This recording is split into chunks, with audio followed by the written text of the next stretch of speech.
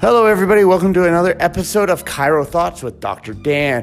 Today's concept of, does shame ever really serve us? So today's revelation comes by last night. I missed my youngest child crying out in the middle of the night, slept through it like a log, and missed that somebody should go take care of him. So, when I woke up, I got some daddy guilt out of this.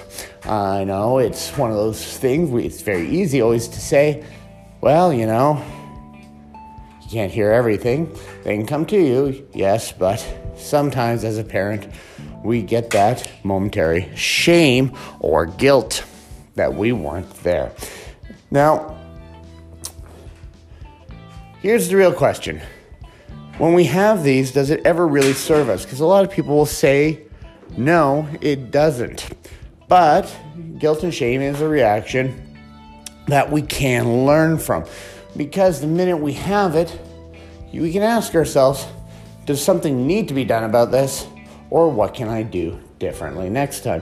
For myself, I just realized that if I am concerned about this, especially as he's new to his own bed, maybe I should set up the child monitor again that we had retired so long ago, so that in the middle of the night, even if I'm exhausted, tired, I can hear him.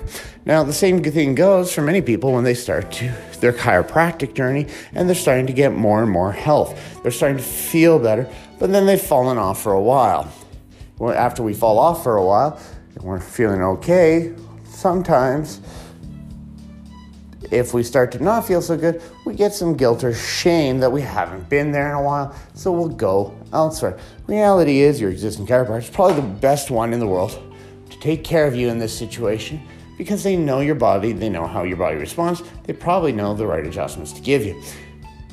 That being said, sometimes if we bring that guilt or shame in there, we don't start to take care of stuff as fast as possible. So rather than have the guilt and shame, the biggest challenge I always say for all of us is we need to learn from it. Maybe do things a little differently next time, such as the easiest one for chiro care is just make sure you book an appointment before you leave next time, or do our exercises, do our homework. So these are just some quick ideas and chiro thoughts for the day. I hope you're having an exceptional day. Look forward to sharing with you next time.